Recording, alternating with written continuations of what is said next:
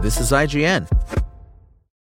Welcome to From Beneath the Hollywood Sign. If you love old movies, Hollywood history, or the golden age of filmmaking, you've come to the right place. This is the podcast that talks about amazing stories of Tinseltown from another era and fascinating conversations with writer-producer Steve Cubine and actress-writer Nan McNamara. So, Steve, did Ava Gardner and Howard Hughes have a good relationship? Well, they did until he dislocated her jaw. What? Well, don't worry. She hit him back with an ashtray. From Beneath the Hollywood Sign is the gin joint for you.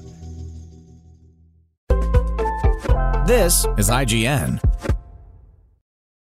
The Outwaters Review. The Outwaters is one of the more unique and boundary-pushing found-footage horror films to come out in a hot minute. Let me continue with a disclaimer, stating that this movie will very likely be violently divisive, given that it shares experiential similarities with the recent bumps in the night horror phenomenon, Skinamarink. Writer, director, and star Robbie Banfitch taps into an experimental descent into an almost cosmic horror ode to Terrence Malick with the slightest injections of H.P. Lovecraft's signatures. As long as you endure the lengthy first half that lulls us into a false sense of California lovin' serenity, and to call the results of the experiment mixed is among the great understatements of the year. Banfitch stars as our cameraman and tour guide, Robbie Zagorak, a Los Angeles resident who ventures into the Mojave Desert to shoot a music video.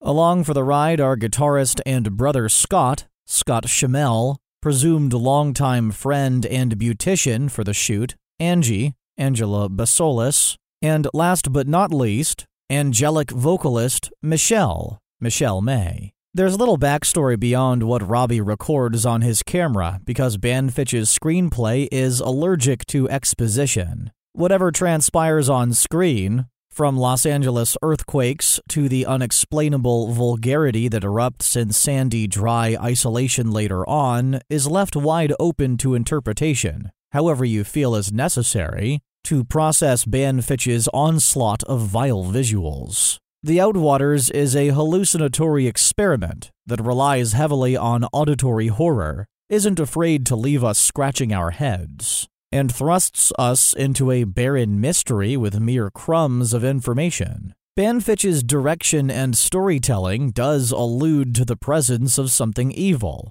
a foreboding signal distortion that comes through the radio, or as music is played through amplifiers, so at least there's a whiff of an ominous threat that suggests Robbie's documentary will turn from wholesome to horrific. Although that's the only hand-holding we get, and even then it's limp and inconclusive. Some will detest these methods and won't be won over by Banfitch's remarkably existential mode of dread and destruction that follows. But I was ultimately swept up by the frightening intimacy of its unknown brutality. When wearing his director hat, Banfitch takes artistic pleasures like photography and music and runs them through a nightmare filter. Michelle's lyrics and Scott's guitar accompaniment evolve from soothing background tunes into disturbing sonic unpleasantness, as Robbie confronts everything from stubborn mules blocking his party's path to sharpened axes planted in rubble mounds.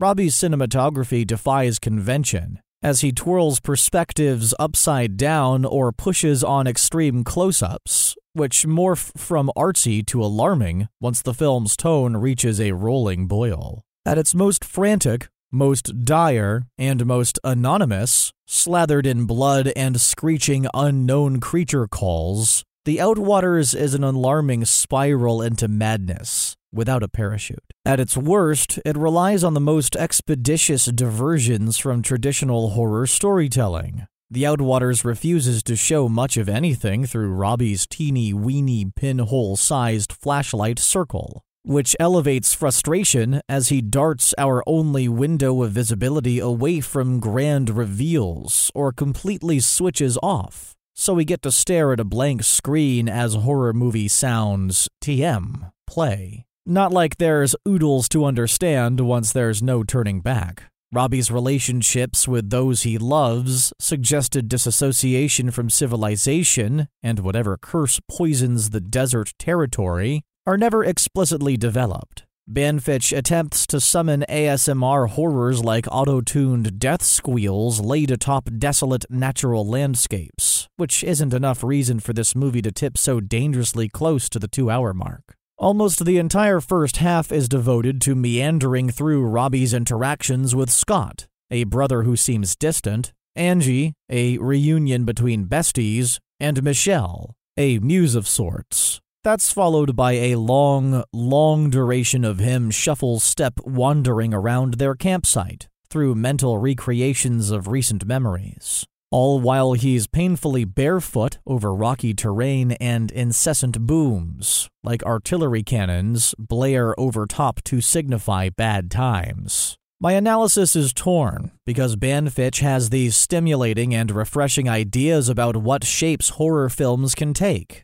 This one rather amorphous and out of reach, yet does nothing to stabilize his ambitions. It's punk rock to bet on himself, never sacrificing his personal filmmaking voice to appease the masses. I'm not sure I'd want Banfitch to attempt anything else with the Outwaters, but that doesn't negate the disappointment of feeling much colder than others to something so astonishingly unseen. Banfitch almost erases his film's entire build-up in how he carelessly bounds into the mouth of hell behind Robbie's lead, as if Hunter S. Thompson welcomes us into his worst campfire acid trip. Such tremendous sights await the most adventurous moviegoers as ponderous psychological horror collides with gory slasher intentions, along with equal aggravation for horror fans expecting something entirely more narratively concrete and graspable. The verdict: The Outwaters spotlights an intriguing and rebellious new genre voice. Whether you're on board or speeding away in a lifeboat,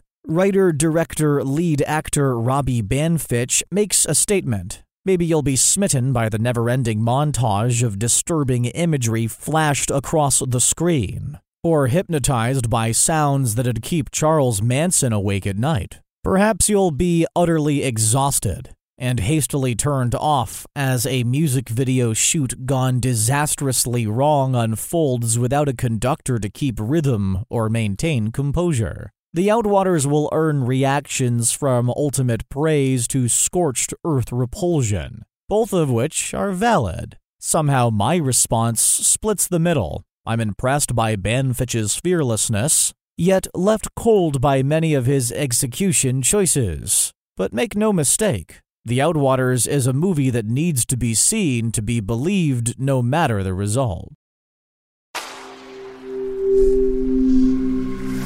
Spoken Layer.